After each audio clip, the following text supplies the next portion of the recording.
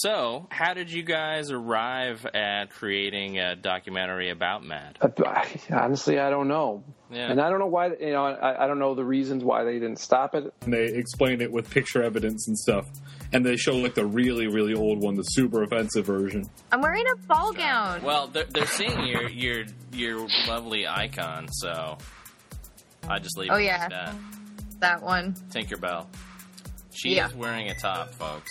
It's just... Yes. There's a super offensive version? There's a handful of those super offensive ones. Yeah. This We evening, need to this finish that conversation. with the So to with speak. the magazine. With speak. the magazine. Spoiler alert. You're listening to the Comics Online Podcast. Season 13. Episode 26. Mad Documentarians.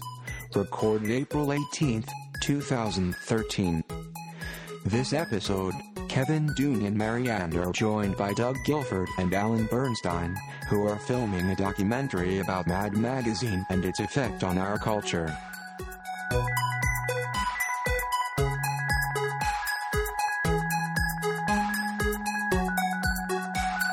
Hello again, and welcome to the Comics Online Podcast, Season 13, Episode 26. I'm your host, Kevin Goswan, and with me today, as usual, is my co-host, Dune Murderous.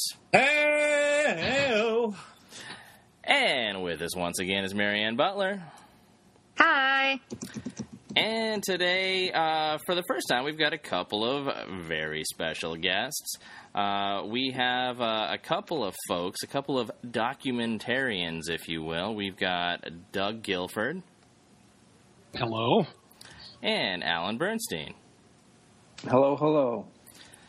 So, you guys are doing a Mad Magazine documentary. Wait, I thought we were doing on Cracked. Never mind. Yeah. I knew that was going to come up eventually. Those it comes guys up right have got a away. great website these days. Every It's day. amazing. Yeah. They've turned it around, haven't they? They really have. Yeah, but they, I would but argue you know, that they it's, just it's, kept the it's, momentum rolling, and they always had it. but it's nowhere near what the magazine was. It's not even looking like the magazine whatsoever. There's Name only. Name only. Strictly name only. Yeah, it's history facts. Oh, It's so now like you hate taking- history. It's like having the National Review by Mad Magazine and just use the name. No one will read that. Yeah, no, probably not. No one reads it now. I'm kidding. What is the National Review anyway? That sounds Anyway, like yeah. politics. Politics and bookmaking, I think it is. All right. So how did you guys arrive at creating a documentary about Mad? Well, Alan will need to start this one off since he's the one who came up with this brilliant idea. I'm kind of the ringleader in this whole scheme of mine. I've actually been wanting to do one for about 20 years or so, and the impetus was that I'm a big fan. I started reading when I was 6, and I just kind of became obsessed with it. And in due time, I became obsessed with the people behind it, the artists and writers who contributed to it.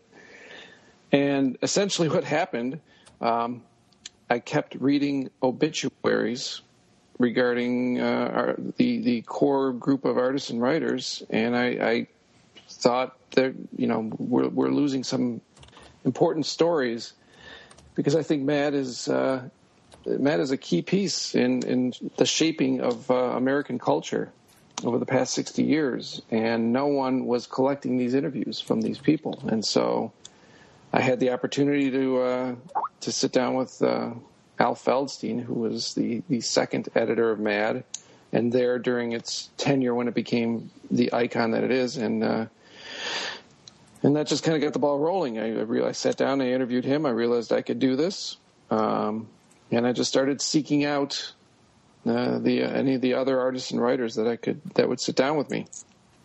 And Doug found out about this, and apparently he's independently wealthy and decided to tag along. And, That always helps. Yeah. Yeah. Let's just say that I have some mad money laying around. Oh.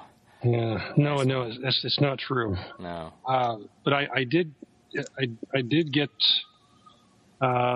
He did cross my radar when you were attending the same show that I was going to attend for John Hett's exhibit at the Eastern Michigan. Yep. Eastern Michigan University was putting on an exhibition that was put together by another mad collector who lives in near me in the Michigan area, and he was bringing in Al Feldstein as kind of a special guest to talk about this subject, and the subject was the history of the Alfred E. Neuman image. Whether I don't know if you know or not, but the image of Alfred dates far earlier than the publication of Mad. Where did it come Mad? Well, that was the intent of this exhibit. The Mad answer, if you ask the folks at Mad where Alfred came from, they kind of stop around the late 1800s, early 1900s. Where Alfred is used, the face of Alfred is used as an advertisement for painless dentistry. Didn't hurt a bit. Didn't hurt a bit. You know, it's got the kid with the gap tooth and smiling, and that's the kind of accepted answer that Mad runs with. And this other friend of ours, this collector, John Hett, he did some research, and I believe he's actually got it spot on, and he's found anti-Irish immigrant propaganda, political cartoons from the 18th. I think it goes back as far as the 1880s, and there are these images that it's purely meant to be anti-Irish propaganda. But if you look at it, you go, that's Alfred, that's his face. It's scary how close the images are to the modern day Alfred. It looks so much like Shane McGowan from the Pogues when he was young too, and I just linked just to not as something drunk. in the chat. Yeah, well maybe, but the the reason I know about all this history of Alfred E. Neumann is because of an article on Cracked. There you go. I just linked to it on there, but there's a whole in-depth article about it, and they explain it with picture evidence and stuff, and they show like the really really old one, the super offensive version. Yes. There's a super offensive version? There's a handful of those super offensive ones. Yeah. Wow. So to make this long story even longer, John had brought this exhibit to Eastern University and brought in Al Feldstein to talk about his time at Mad and the image of Alfred. And I attended. I actually brought a couple of my own pieces in for the exhibit, and Doug. I didn't bring any pieces, but I told John, you've got Al Feldstein there. I have to come. So it was like 3 or 4 days to grab the plane ticket and make my way there, and really froze our asses off, as I recall. It was really cold at that time of year, and They should really stop doing that outdoors. Yeah, wow. it's and I don't know what he was complaining about. It was June 25th. But that's where I met Alan and got an inkling of what he was up to. I don't think you'd done any interviews at that point, right? I had not. Yeah. But shortly after. Al was the first one. But, and for some reason you kind of took to it, and then you did like, you have to refresh my memory now. You did 4 to 6 interviews without me, and then that was like Jack Davis, Sergio Aragones. Al Feldstein. I did another sit down with Al Feldstein. Don Edwing, who was a writer and now he's a writer artist. Nick Meglin, who was an editor as well. So I interviewed them, and then I arranged for a number of interviews in the Los Angeles area. So I'm based in the Portland, Oregon area, and that's a little closer to home. And I just basically invited myself to the interviews that were going to be happening with Larry Siegel Arnie Kogan. Let's see, Arnie Kogan's son, Jay. And let's see, there was Tom Cook. There was Frank Jacobs. Now Frank, I helped. And these are all mainly writers for Mad. Frank, I helped you get a hold of. That was my only connection that I could actually offer to the project at that point. And I just basically muscled my way in and said, I believe in what you're doing, and let me see what I can help you with. So that's where it landed. And that was in... That was in 1971. No, wait. That was a couple of years ago. Yeah. The amazing thing about when you don't have a budget is how quickly time flies. Yeah. So yeah, that was 2 years ago. And then since then we did a New York trip. Actually, that's been going on 3 years ago. 2 years ago now we did a New York trip, and we interviewed 10 artists and writers. Some of the big, Al Jaffe and Mort Drucker, who is the definition of caricature in this last half century. And Doug was integral in lining that up and getting us the space to do these interviews. And so, and I've never been to New York, so I had to do it all off of contacts with some of the current writers, and I think I didn't really get the staff involved at that point, but there are a lot of fans of the magazine who just happen to be contributors to the magazine, and they were kind of believing in what we were doing too. So it helps to have this network of people behind you. Yeah. So I've seen your trailer already, and that was really well put together. And remind me, is that an ongoing Kickstarter? Is that current, or is that Kickstarter? Our Kickstarter campaign ended February 11th. Is that when it ended? Yeah. So the fundraising is an ongoing affair, but not necessarily through Kickstarter. So we're still so searching did that not other come avenues through for you then? It did, yeah. Big was time. Okay. It was.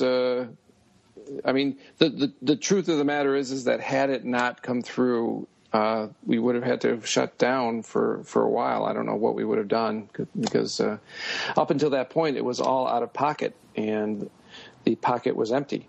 Apparently, a lint is not an accepted form of currency in America. Right. So thankfully, what do you still have to work on?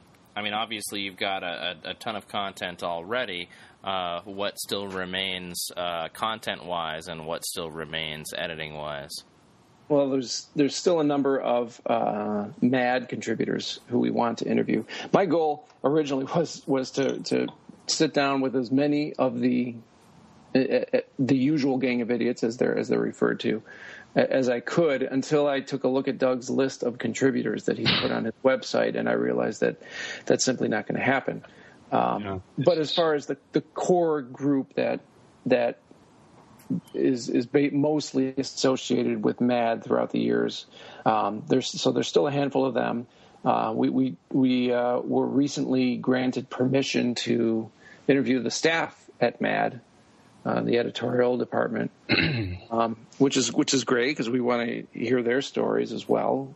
Some of those guys have been with the magazine for 30 years plus, so they've definitely got a perspective on that era up to the present day. I mean, they were there for the transition in terms of, when Mad was the only game in town to Mad is just surrounded by cracked and other forms of media that is doing exactly what Mad has done for so long, and they're doing it in their own way. So it'll be interesting to hear their side of the story as far as the challenges that they've faced that were not around in the 50s and 60s when Mad was. But the other part of this is trying to talk to the folks who are willing to admit that they've been influenced by Mad. So we're talking about the Stephen Colberts and the Jon Stewarts and the Howard Sterns, the Steven Spielbergs, the George Lucases.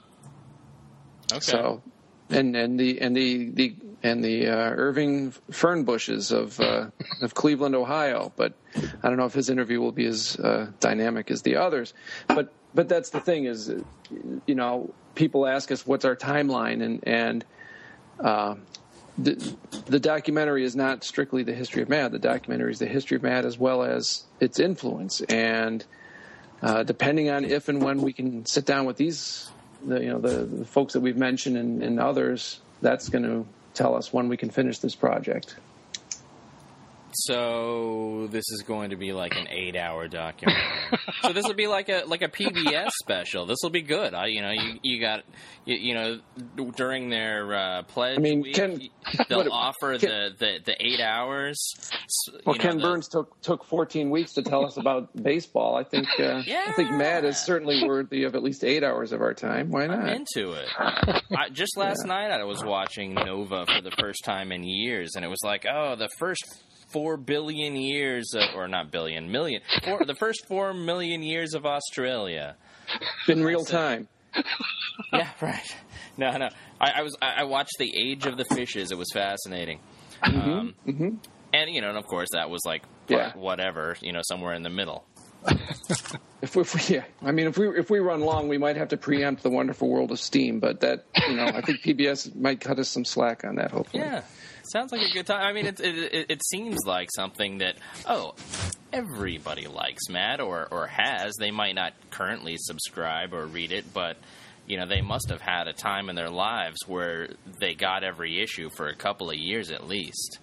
And you know what? And if they didn't, their brother did or their sister did, and now their parents did. And I fully get that Mad is but a snapshot in the lifespan of kids growing up the last 60 years, but it could very well have been an important moment of their time where this was their first exposure to questioning authority. It was their first exposure to satire in general, and whether or not they were subscribers, whether or not they were collectors. Sometimes that a little bit of that sticks with you, and that's what this documentary is. That's one of the things this documentary is directed towards. A lot of people don't realize that Mad. You can thank Mad for the parodies of song lyrics. There was this whole Irving Berlin lawsuit against Mad back in the early 60s. 64, 65. Basically, the finding came down to you can change the words to song lyrics and not get in trouble. You're not putting the sheet music out there to republish, but you can certainly have fun with lyrics out there. We just take it for granted because it's all out there now. It's just commonplace. So today's parody types, your Weird Al and everybody else. Weird Al especially. He's a major fan of Mad. His whole career is based on it. Yeah, to a certain degree. He's quite the talent himself, but he really thanks Mad for his ability to actually get away with the satire. Yeah. All right. And I think I recall a Stephen Colbert. I know that he's been influenced by Mad. He brought Al Jaffe on for was it the 90th birthday episode, where he folded a cake. He didn't actually bring him on, but he did a tribute to him and folded a cake. I think that spoke very highly of that Mad mindset. So interesting. So one more thing, Howard Stern, throughout his career has champion Mad. He's had flashes of it. I don't think a week goes by where he doesn't bring up Mad in some respect. You know. You know. Oh no, man, I love it when I grew up with that. And, you know, back in the what was it, the Private Parts movie? Intentionally try to put a magazine cover in the shot. You know, when he's laying on a couch reading a Mad. It might be on the screen for 2 seconds total, but that's how he gets his tribute in. So Doug, you've been doing the madcoversite.com since 1997, so basically 16 years now. Yeah. And so this was the intention was to be something of a wiki before, of course, that actually was a thing. All about Mad. Well, it started out innocently enough. I think I basically was the magazine collector. I'm not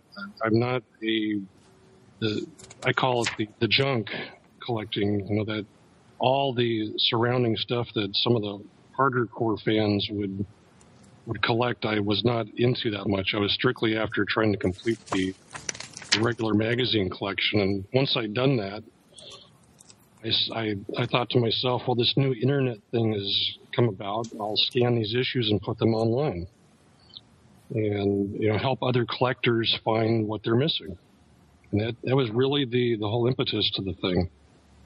And so this started out a Mad cover site, but I've read through it, and it's got kind of a nice community feel for it, where people will come to you or come to you and the community that already exists there and say, hey, I remember this thing in my childhood, this Mad something, whether it's a feature or just a tiny cartoon, and it, and this is what I remember about it.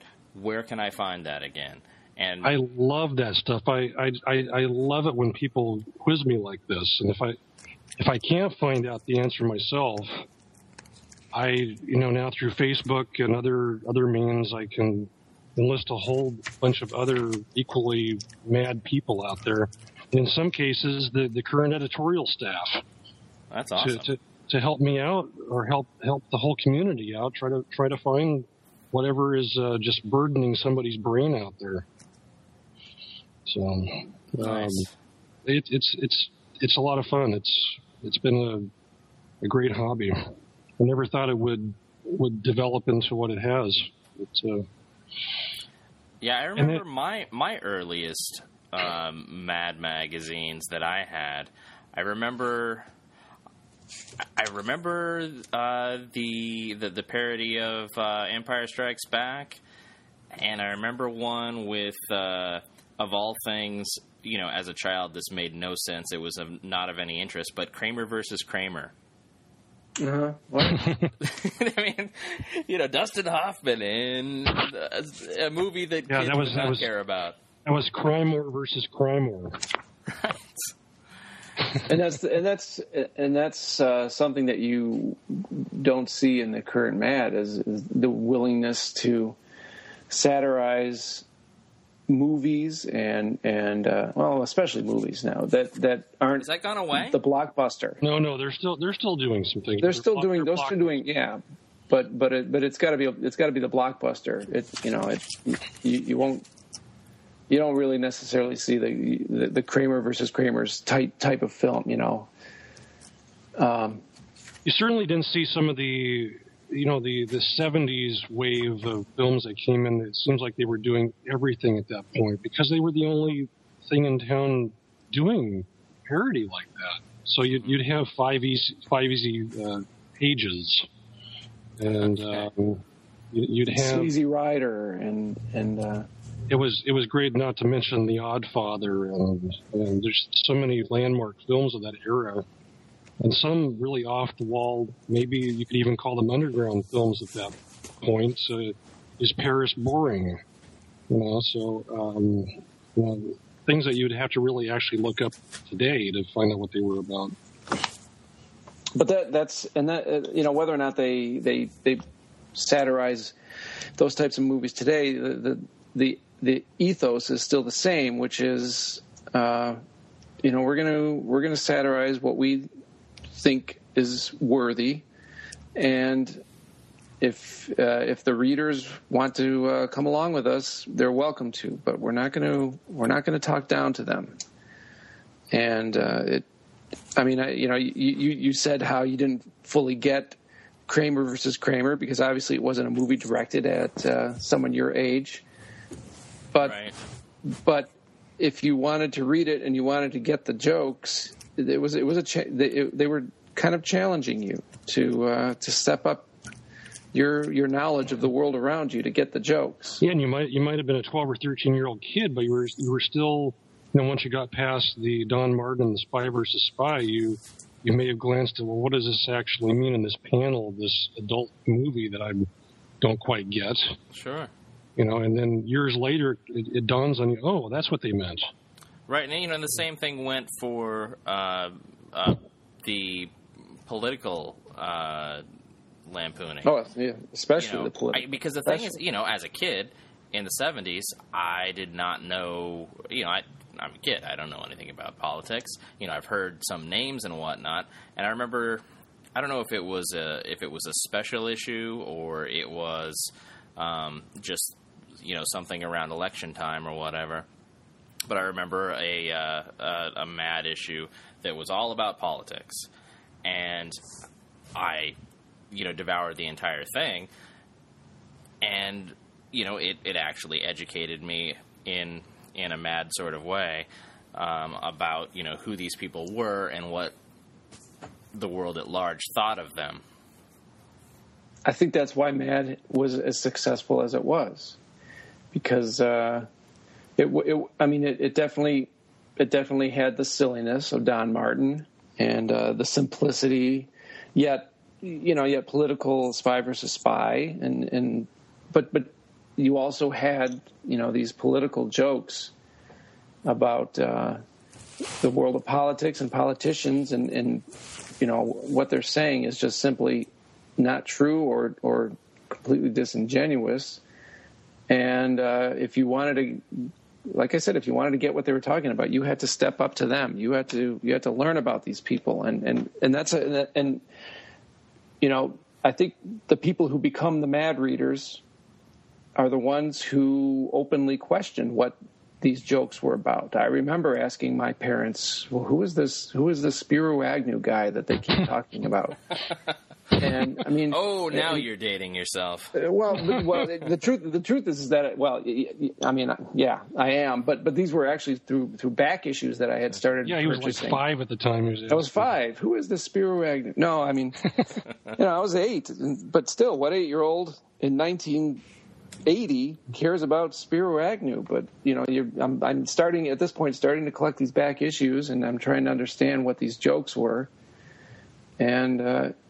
You came away with something if you stuck it out, and I think those who didn't stick it out didn't really question what Mad was saying. They just thought, oh, yeah, there's that thing in the back we could fold it in and it says something funny, and then there's that guy with the funny feet, and other than that, it's a bunch of movies and things that I don't get. And those were the people who just they saw their issue of Mad.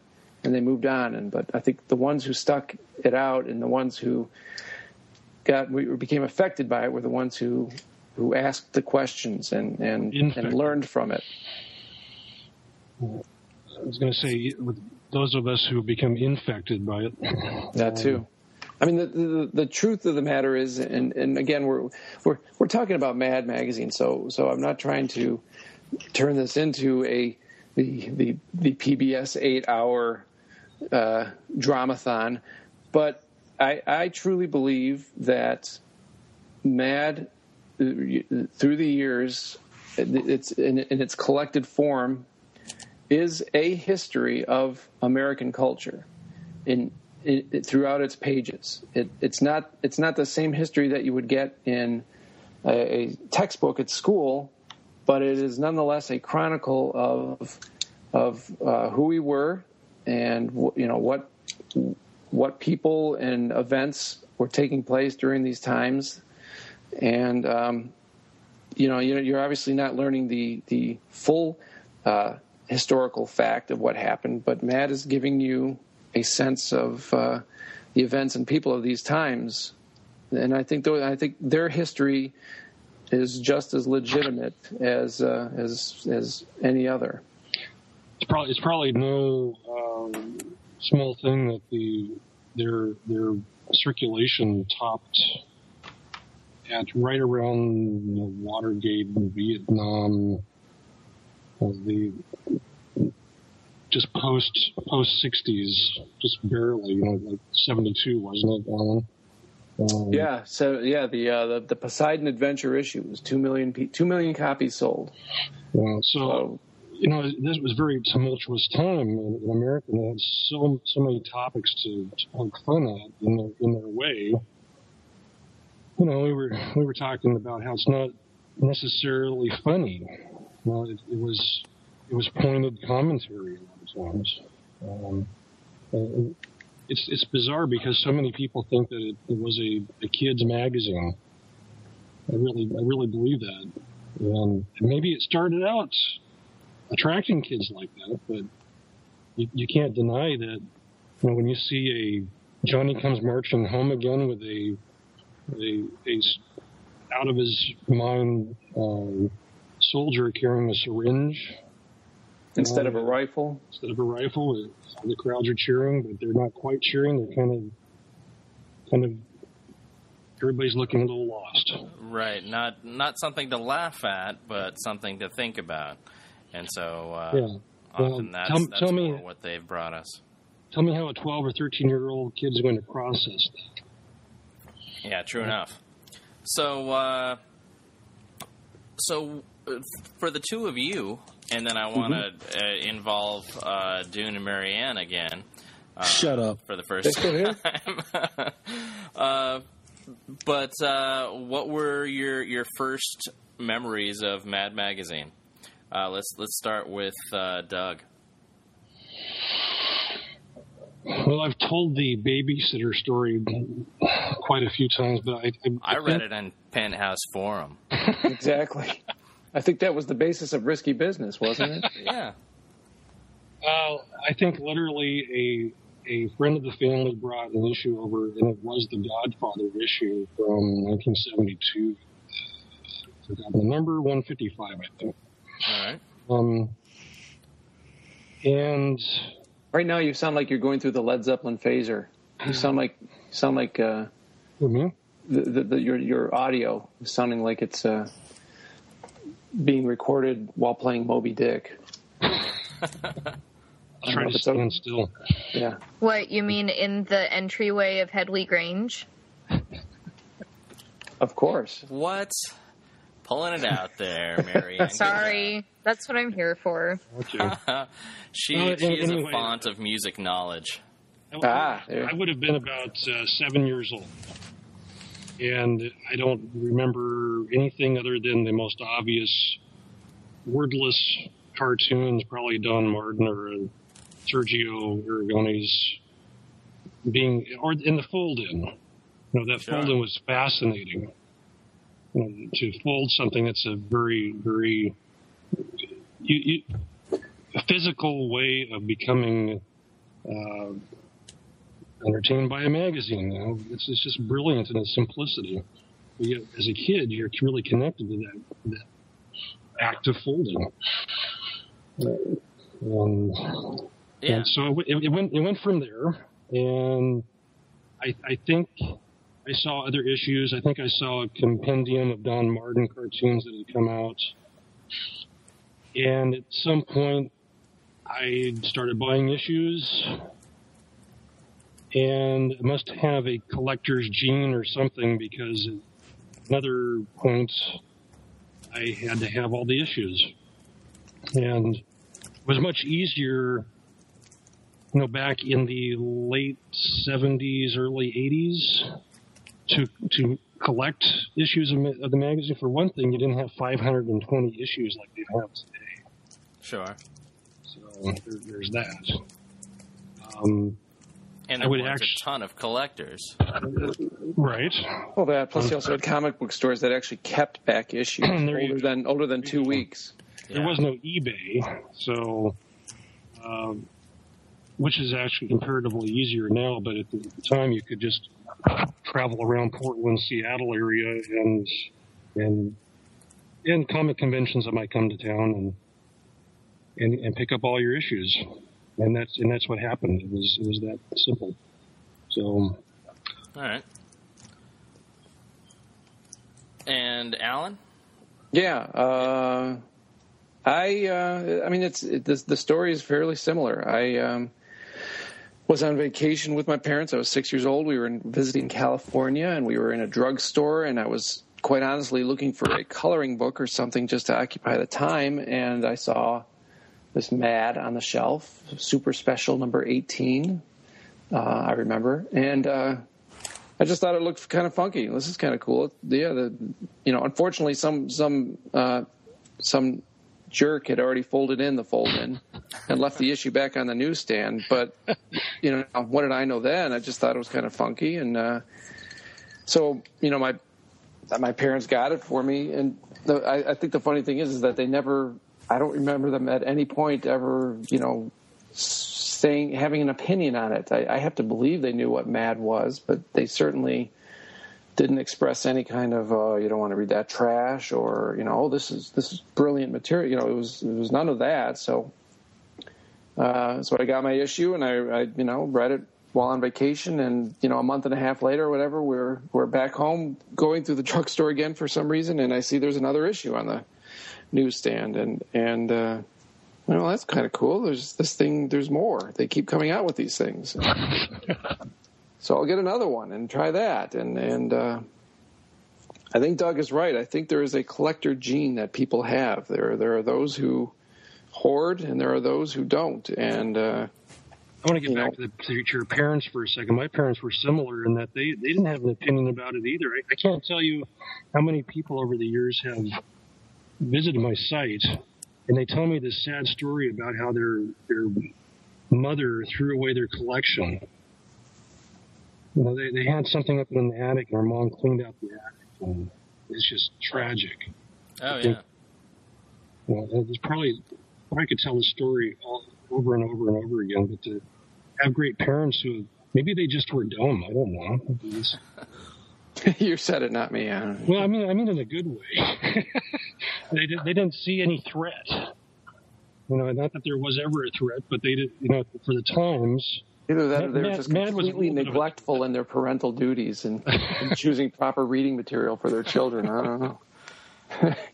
I think I was lucky in that same way. I just, I was always, above the reading level of my peers, and so I would get these things, like Mad or like novels that were supposedly above my station, and and read them over and over, and got more.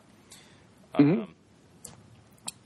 But yes, I have that collector's gene too. I have around 20,000 comic books, not a ton of magazines. Mm-hmm. But in fact, I would be surprised if I have any Mad anymore. And see, for me, it's the exact opposite. I was strictly Mad. I enjoyed comic books, but I never got into collecting them. And my link to some of my friends who were comic collectors was just the fact that we were collecting printed material. But other than that, we really didn't have much to share, because they were collecting their Spider-Man and Teen Titans, and I was strictly have Mad. A bit of crossover. I mean, even if you just say, Sergio Aragonis, Mm-hmm. and with his Gru and other comics over the years, Mm-hmm. and just constant presence at Mad. Oh yeah. And he as a longtime San Diego Comic-Con goer, this year is going to be my 29th. I've seen him there probably every year my whole life. Yeah, he. From what I understand, he's one of the regulars. as far as touring the comic. Yeah, when I interviewed him, he was in Detroit for a comic for the Motor City Comic Con, and that's how I was able to sit down with him. He had some extra time, so yeah, he travels I lost my train of thought. He travels the comic book convention scene quite a bit. Oh, definitely. Yeah, I've seen him. And Al Feldstein has been doing that quite a bit too lately. So Dune. Yeah. So, what was your first Mad memory?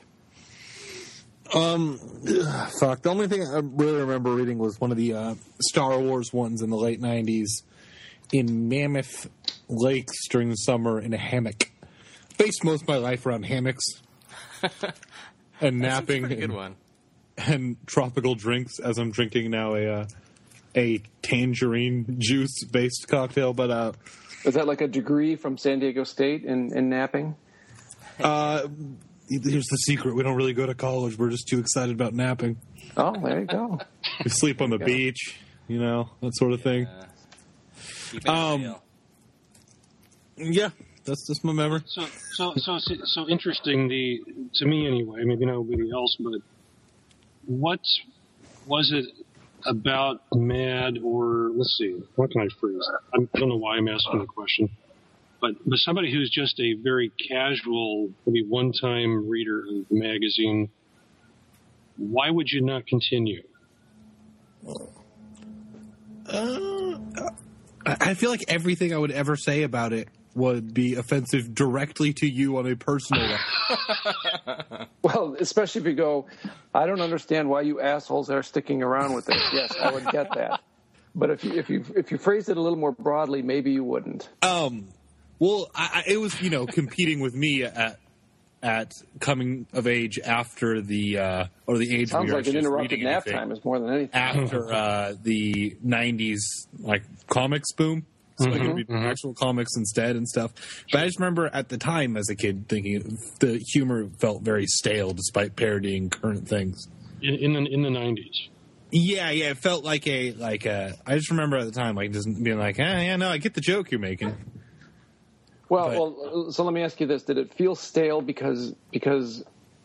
Well, obviously not because you were a Mad reader. So it's not like you were. It was stale because you had read it through Mad 100 times. But it was stale because that style of humor had become so prevalent on television, and even radio hosts or whatever. I mean, is that where the staleness came from? It felt dated. It felt like one of the worst Mel Brooks movies and stuff and that sort of thing. But then again, at that time also I hated Jim Carrey, so I just hate everything. What the hell am I talking about? But I just remember at the time just being like, oh, it's like as a kid, 11 and stuff, being like, oh, these are jokes aimed at my grandpa and stuff. Okay. Well, it is 60 years old. Yeah, no, I was reading the current ones. I read a few, but then I went back to X-Men. And what I think you're talking about is that I think I'm talking about the reissuing of the original Star Wars trilogy when they put them out in theaters again, and they had the whole surge way prior to Phantom Menace and stuff. I want to say 97 maybe. Okay. So you were, the subject matter itself was dated. Even though you were reading it for the first time in the 90s, you were still reading a satire on Episode 4, which, 20 years later, every joke you could ever think of had already been out. Yeah, but I was into Star Wars like crazy. Okay. Yeah. It's good times. Yeah. I think, but I kind of think that's the challenge that Mad has right now is that it's trying to be funny in a time when everyone else is trying to be funny, and there's an immediacy with the daily shows and the Howard Stern shows that Mad simply physically cannot do. And anything on the internet, it's instant. They run into a problem, even publishing a magazine, period, because it's not as instantaneous. They have to really think about what they can do every 2 months. And fortunately, they've gone into doing an online presence, which they're still ironing out the details with, but they do content, fresh content every day. And I noticed that they're trying to appeal to the internet thing, doing the same thing as Cracked and stuff, and a lot of websites where you're doing the list form because people are too lazy to actually read a paragraph unless the paragraph is this is what the paragraph's about. Is that interesting? Well, okay, scroll down. What's the next one? I'm waiting for the evolution where it's literally just the title of the list and the list isn't included. Here's a list of 10 things that we think is really funny, and you're either going to think that would be a funny list or it's not a funny list, but you don't get to read the list because you don't have time for that. Yeah. My buddies used to write in a shitty humor magazine in college, and they had their lists of lists that they didn't do lists of. UCSG. And some of them were really good. Yeah, the koala. The koala. Oh, now that was a funny fucking paper. I used to write for the koala back in the day, Kevin. Really? Yeah. That was it was your college? No, I didn't go to college. He went to SDSU for a semester or 4. Yeah, somewhere in between there. Yeah. Okay. Well, yeah, I did. A stab at it. Yeah. It's good stuff. Good stuff. So Marianne, what was your first exposure? This You evening, need to this finish that conversation. with the So to with speak. the magazine. Ahem. With So to speak. the magazine. Well, they're seeing your lovely icon, so I just leave it like that. That one. Tinkerbell. She is wearing a top, folks. It's just I'm wearing a ball gown. All I have is a big question mark. I don't have it. I'm not seeing a damn thing. Oh, that's a shame, gentlemen. So to answer the question posed, my dad was really into humor always. Like, it was required viewing in our household to know pretty much any Monty Python sketch ever. And he was. Your dad was 15 when you. He was very into comedy. He loved the Monkees and just things of that nature. Anything that would make him laugh was a big deal. That's actually what he called NWA. He was very, very set in his ways, old man. He had lots and lots of boxes of Mad from when he was younger. And, I mean, he was never really a collector, but he would keep the issues that he purchased. And I was able to read through them and, get to laugh at the jokes with him. I can't say that I ever found them as not being poignant, but I always found them interesting. And I that's how I got into it, was I just read them because they were around. Yeah. Everyone has their gateway. Yeah. So you guys collected Mad, but did you collect Cracked, Crazy, any of the others? Cracked was the magazine you bought when you were on the road with your parents on vacation and there wasn't a Mad available and they just needed something to shut you up. So it was the for me it was kind of like the surrogate, all right, we just need to. It was Mad Methadone. It was. Yeah. We're trying to slowly wean you off of this with worse humor. I would have gone to RC Cola, but okay. Yeah. I just found myself never really ever being interested enough in the other publications. I think I was aware of them, but I wouldn't actively go out and buy them. It seems like there was a fourth one as well that I'm not remembering. It's like Sick. Sick. There was a Wacko that was out for 2 weeks. There was the episode of The Simpsons where Homer referenced Weird magazine, then discovers it's Wired. Yes. Yeah. Exactly. Weird. That's funny. No, but Crazy was Marvel. Crazy was Marvel's attempt at Mad, and I think they'll openly admit it. That's what they were trying to do. Oh, of course.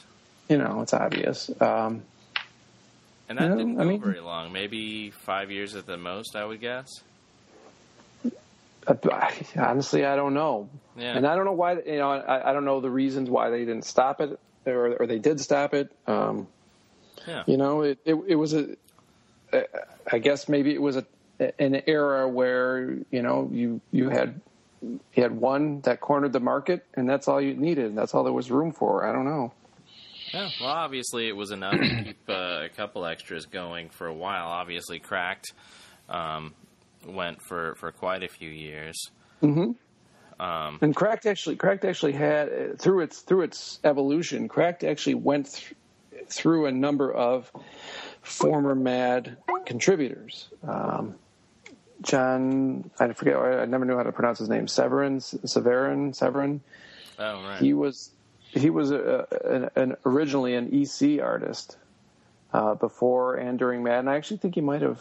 I don't know if he might have done any actual Mad artwork, but he was a long time Cracked contributor. I think back in the very, very early comic book form of the magazine of Mad, Yeah, and then very early. I think in the late 80s, early 90s, Lou Silverstone, who was one of Mad's most prolific writers for the longest time, he went over to Cracked and was the editor while it was still a magazine. So, it's not like it was absolutely this taboo thing that had Voldemort implications if you mentioned its name in public. Sure. It wasn't a Marvel versus DC thing. Yeah, it is kind of fun to set up some sort of rivalry. That's been fun to espouse all these years.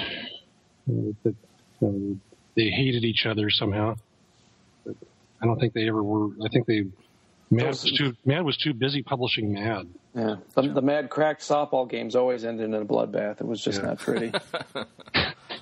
So beyond these, beyond Mad Magazine,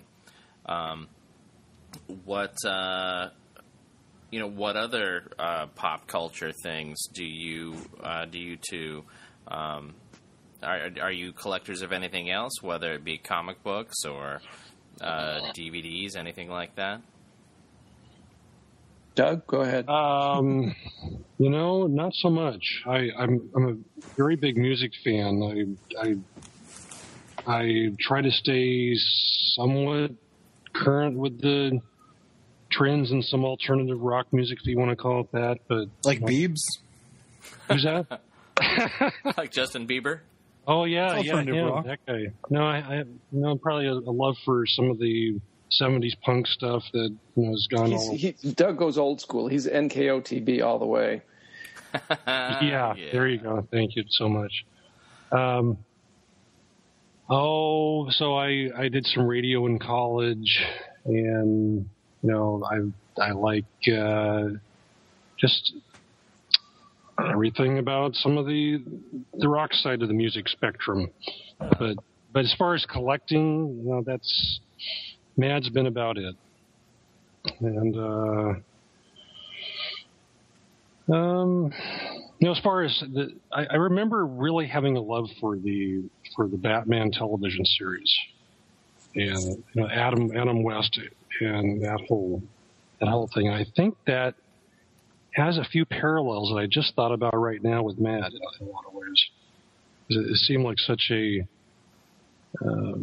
parody of comic books of the time. Yeah, definitely. I remember a lot of, and those were the issues that I would buy. If it were if I saw on the cover, this is, I've got a parody of a comic book I like, or a parody of, whether it's Star Wars or E.T. or whatever sci-fi blockbuster that I'm into already. Those were the Mads and even Cracks and Crazies that I would buy. Mm-hmm. If there was a tie-in to a superhero of some kind?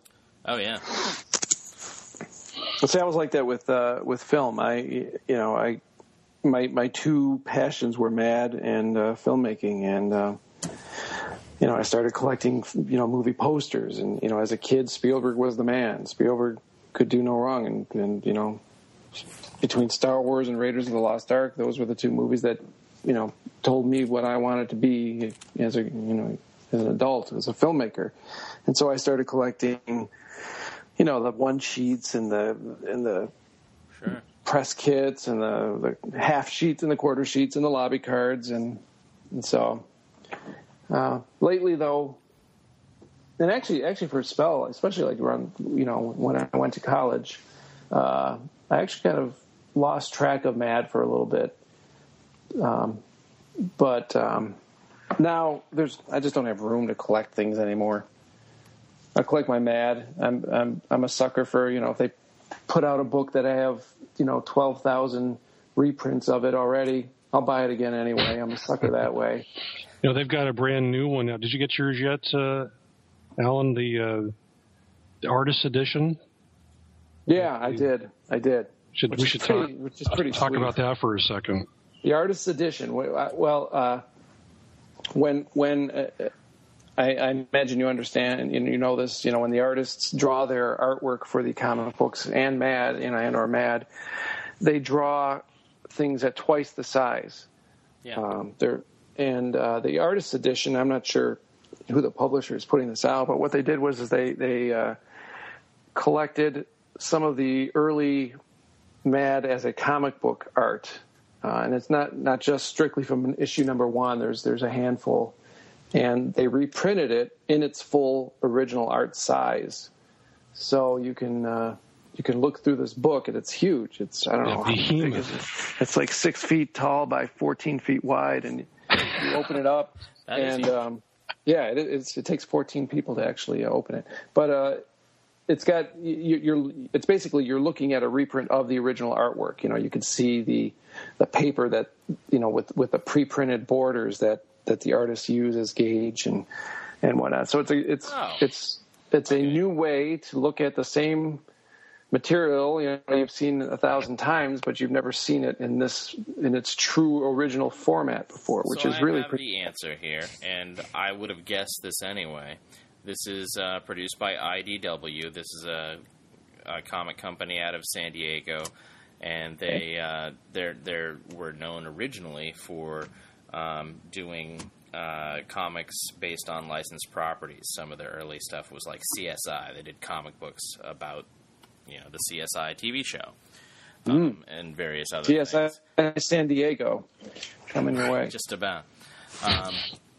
But they did they did using the likenesses of all the actors that were on the show in the early episodes, and and various other ones as well. Now they do completely original things, but they still lean heavily on licensed material. That seems to be their bread and butter. But lately, they have been early adopters, if you will, into this artist edition hardcover thing, which is, to me, in this era where we're mostly getting, most of comic books are moving toward, kicking and screaming, of course, moving toward a digital format, except for these collected editions where people still want to collect a really nice coffee table book or whatever. Sure. And what IDW has done is these artist editions, like you described, and I bought one, and I actually bid on it for charity. I was a big, still am a big Walt Simonson fan, and they did one of Walt Simonson's run of Thor. I think it's like 7 issues, mid-'80s, like when Beta Ray Bill first shows up. Oh, yeah. And it's fucking fantastic. Love Beta Ray Bill. Who doesn't? Come on now. Fucking Thor, he made him look like a bitch.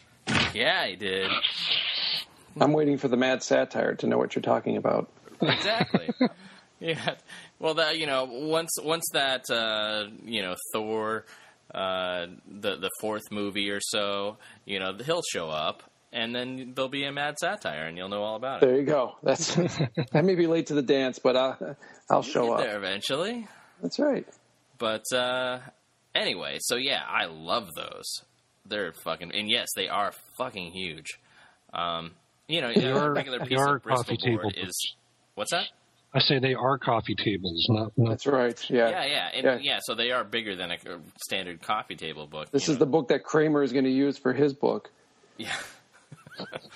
So a standard Bristol board is 11 by 17.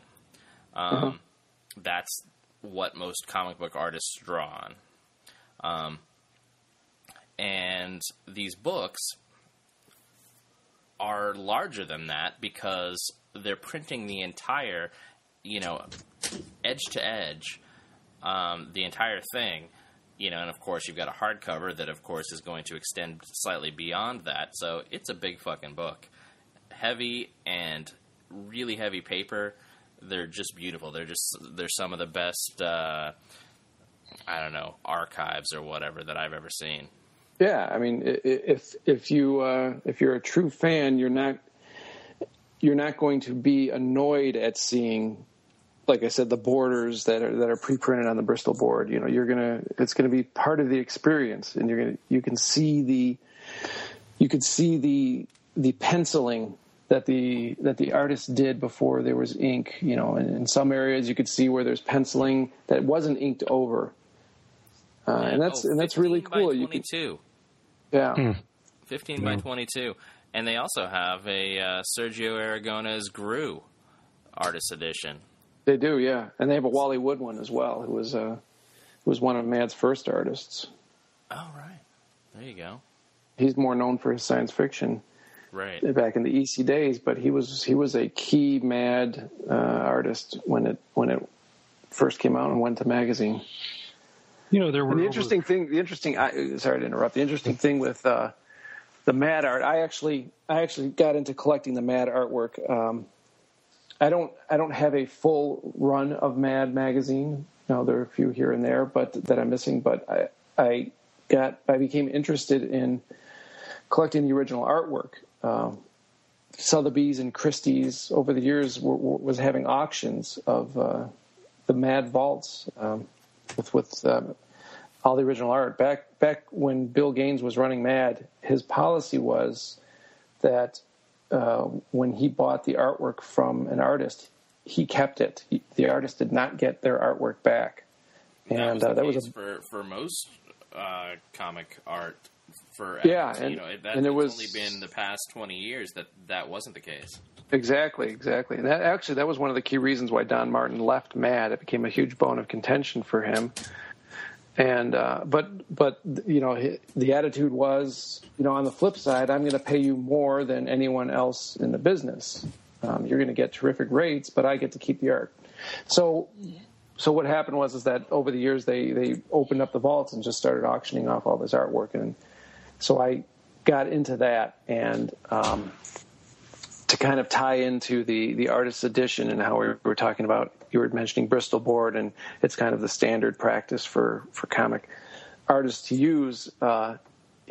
In looking at Mad's artwork, I think earlier on when it was a comic, they used it, but even when it became a magazine, they would use some. I think it was called Craft Tint. Was that one of the papers they would use? Oh yeah.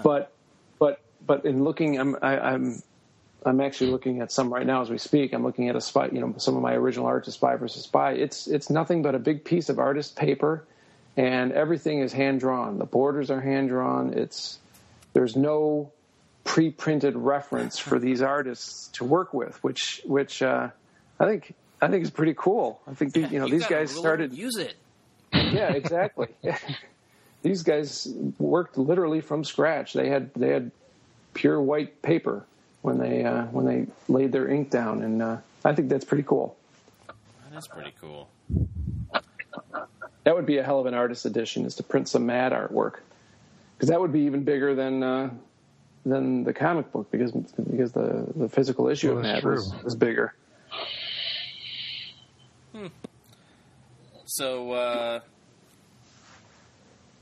So in more recent days, what have been the best?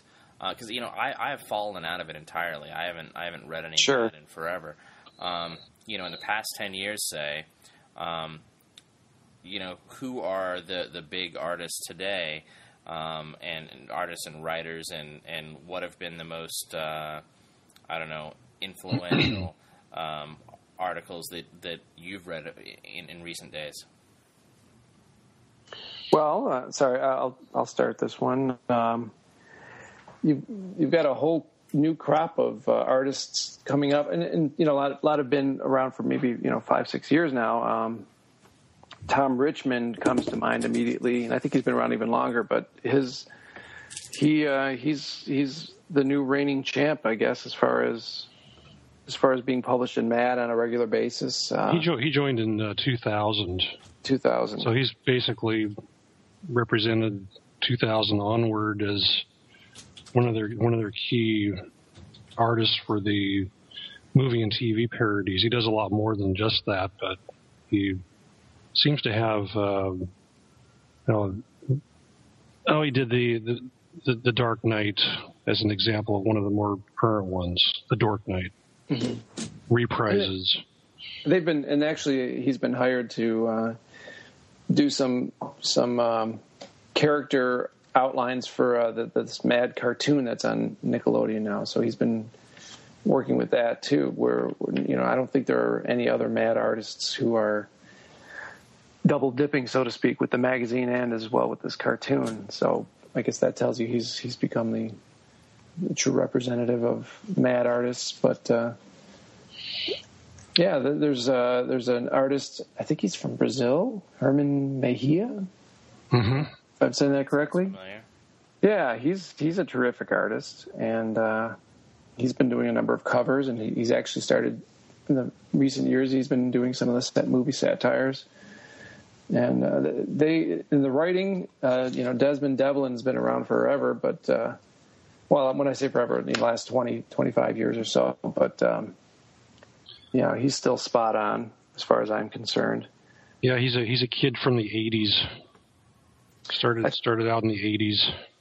I think because of the political times that we are in, it's made life much easier for Mad to satirize what's going on, because you just almost simply can't believe the things that are taking place now.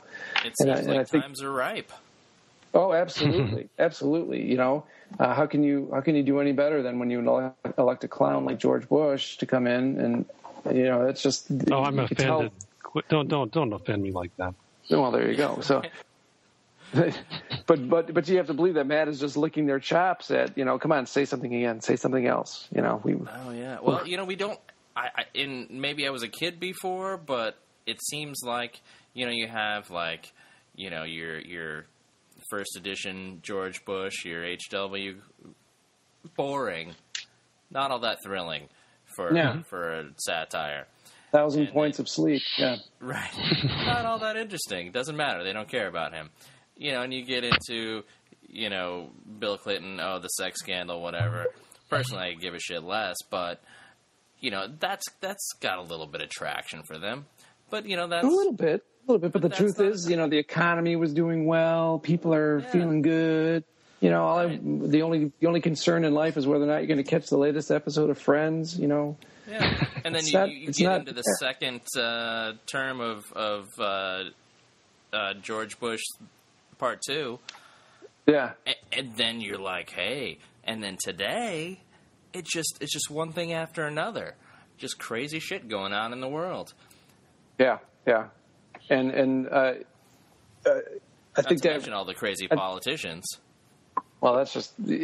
I mean, in a way, Mad is competing against them for being comical. But at the same time, it's write this stuff. It's cannon fodder, and it was like that in the early '70s with Vietnam and Nixon and Watergate. It was just ducks in a barrel for these guys, because it was just unbelievable, the events that were taking place. And I think we're in an era like that now, and so Mad has got a good thing going, as long as there are not good things going. It's funny how that works. Yeah. Profiting off of other people's misery. Definitely. So beyond that, we've got no specific, projected end date for your documentary, but you are still in full swing, and you have got some good funding through Kickstarter, so that's good news. Yeah, that's terrific. To where you can go and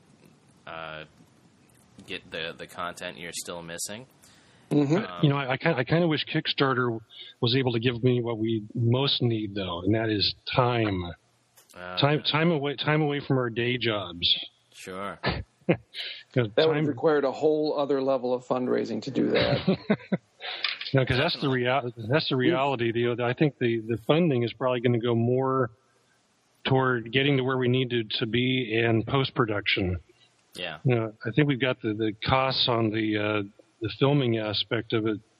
Alan somehow has worked that out at a very low cost. Must be because of his current job. But no, I'm just going to shoot it on an iPhone. It'll be great. Yeah. But it's the post production that is the killer. Well, your trailer was awesome, by the way. I loved those titles and transitions. And you had a lot of nice cuts from some very recognizable, Mad personalities. That's the goal: is to get the stories told by them. I mean, we're definitely going to have some narration in this thing, but the whole point of this is to get their stories. And we actually, like I was saying that I got tired of reading obituaries of these guys without ever having to record their interviews. And unfortunately, a couple of weeks ago, Bob Clark was a longtime Mad artist.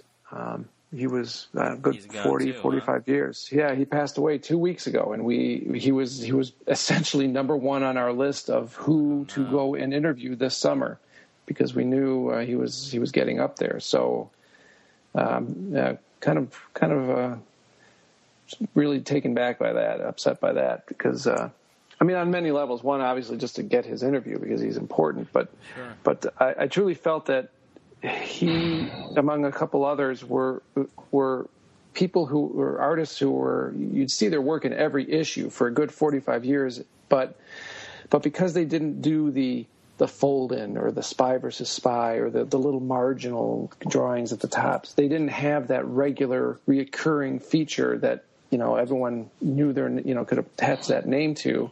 Right. They were kind of unheralded. Ironically, after Antonio Prohias passed away, Bob Clark took over a lot of those duties. Yeah, he actually became the artist for Spy vs. Spy for many years. Anyway. But overall, I just he was one of the unheralded, I thought, and I really was hoping to let him tell his story and celebrate his contribution to Mad. But we're just going to have to get that from other people talking about him, unfortunately. Well, there we are. And on that high note, I have a couple more things to ask. One is, I have, you guys would be the ones to know, I imagine. It seems like right after DC bought Mad or put their name on Mad, I thought I remember seeing William Gaines at San Diego Comic-Con. In the DC booth. Did I just make that up? Was it someone else entirely? What year? Shit. Couldn't tell. Well, Bill Gaines passed away in 93? Yeah. 92, I think. My recollection would be that it was when San Diego Comic-Con came to the new convention center. But you guys probably haven't been. We have not. No, it's entirely possible. I just through having seen pictures on the internet, I knew that he had attended an odd convention here and there, but as far as how it ties in with DC, I don't know the actual year DC came into ownership, but Well, from my understanding, basically, while Bill was alive, they kind of had their autonomy. They had separate offices from DC Comics. They were still kind of working as they had always been throughout the history of Mad. And once Bill passed away, DC kind of came in and said, "All right, we're bringing you in. We're bringing you into our offices, and you're going to work under our rules." And so chances are it wasn't him, but I don't know offhand.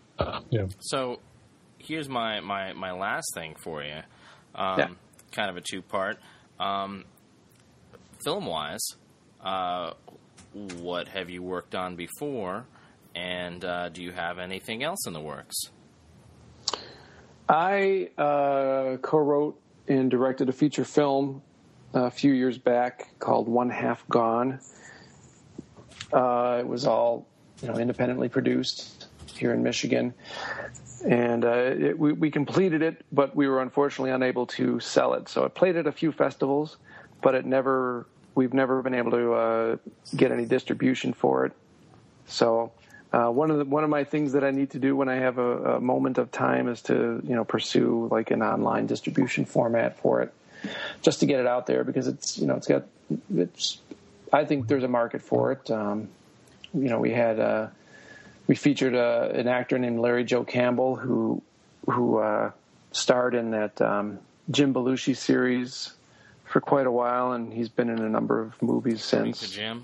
According to Jim, yeah, and he was in Wedding Crashers, and he's been in a kind of playing the sidekick in a bunch of movies lately, and he's done really well for himself, and so he was featured in my film before he moved out to L.A.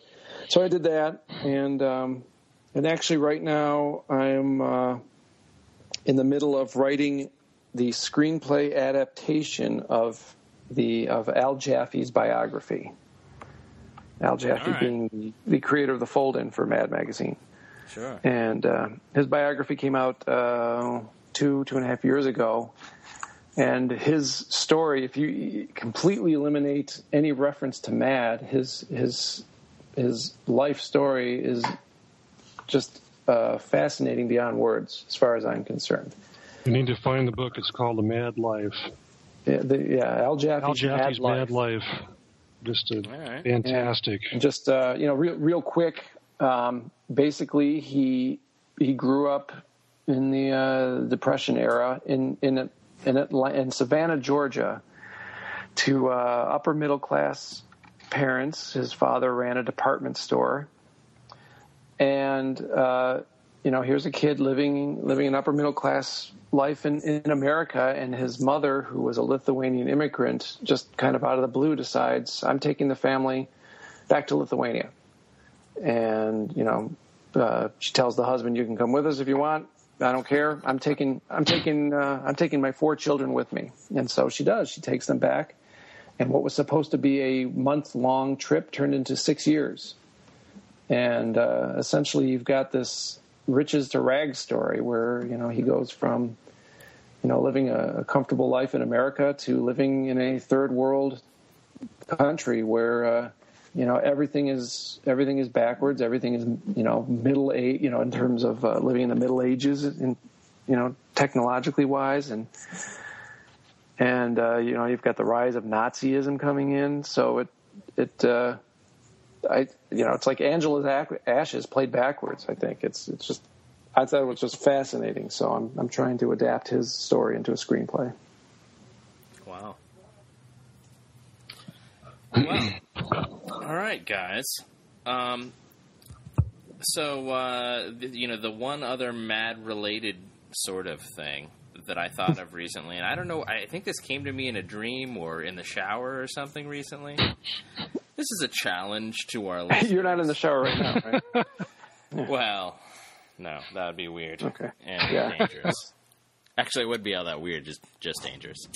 I think you could be. I think you're in a marketing. You've got something there to market. The first podcast live from a shower.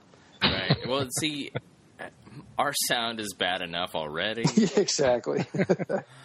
But I thought about what if you could take, and this is probably not in your scope of understanding necessarily, but are you familiar with ASCII art?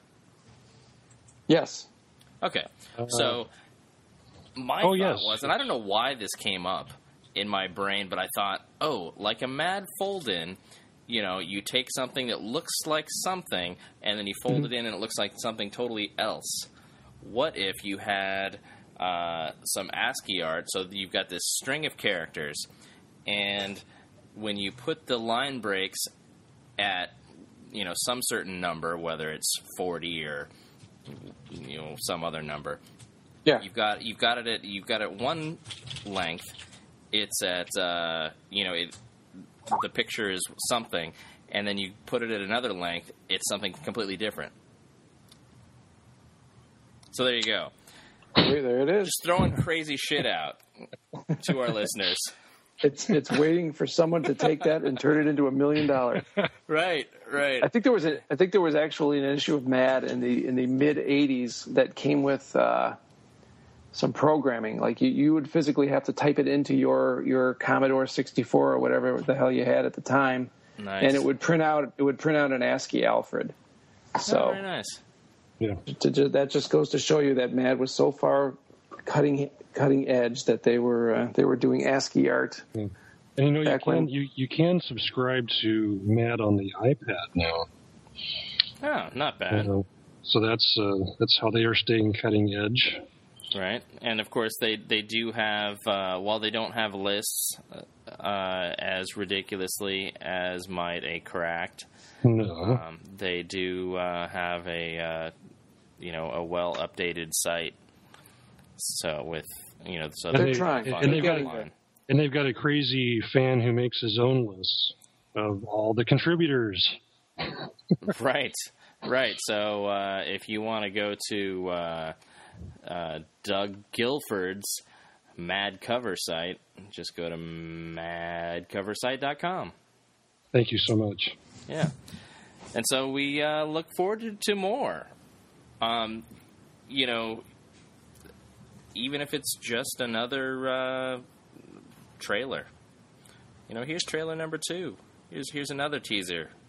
It's still coming. It's still on its way.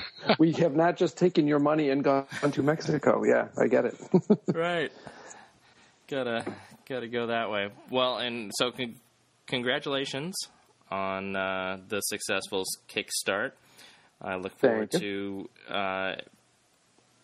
seeing the full film, the full miniseries. Exactly. Yeah, we're gonna make Roots look like it was a half-hour sitcom. we are going to have a Ken Burns homage, aren't we? We didn't really get into that, but Yeah, we're gonna have some fun with the whole documentary genre while talking about Mad in a documentary format. So we'll see how this plays out, but we're chipping away. This episode has been brought to you by the new Gang of Idiots and is supported by viewers like you. I mean, listeners. Anyway, so Dune and Marianne, do you have anything coming up before we jump off? No. Dune's disappointed. He's got to retie with his this whole hammock. thing. We're cutting into his napping time. Exactly. Oh, he likes his naps. He does. He's good at them. You need to develop nap art. I know this episode won't be up until after tomorrow, but tomorrow is Hemlock Grove being released on Netflix, and that's kind of a big deal. Oh, yeah.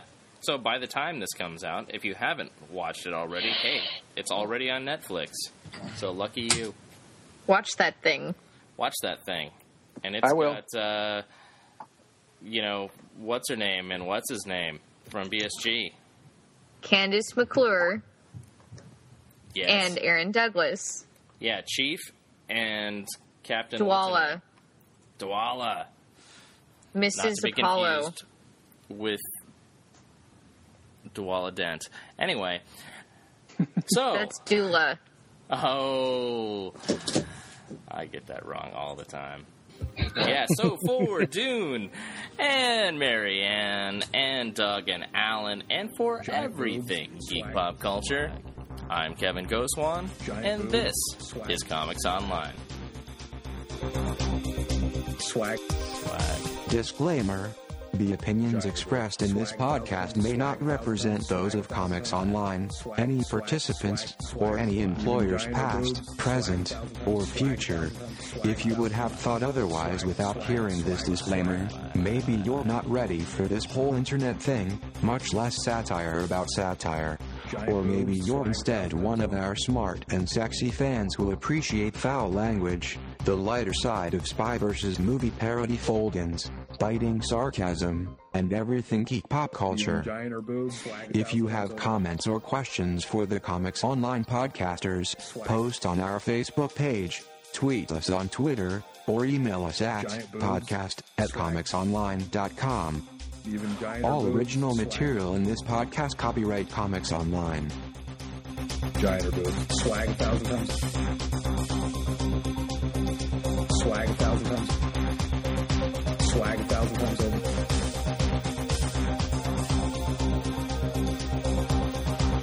Even giant boobs. Swag. Swag. Swag. Swag.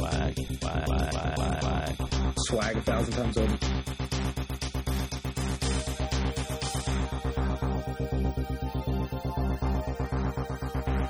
Giant boobs, swag 1,000 times over. Giant boobs, swag 1,000 times over. From leaking tall buildings to going off like gamma bombs. Switch your internet browser to comicsonline.com.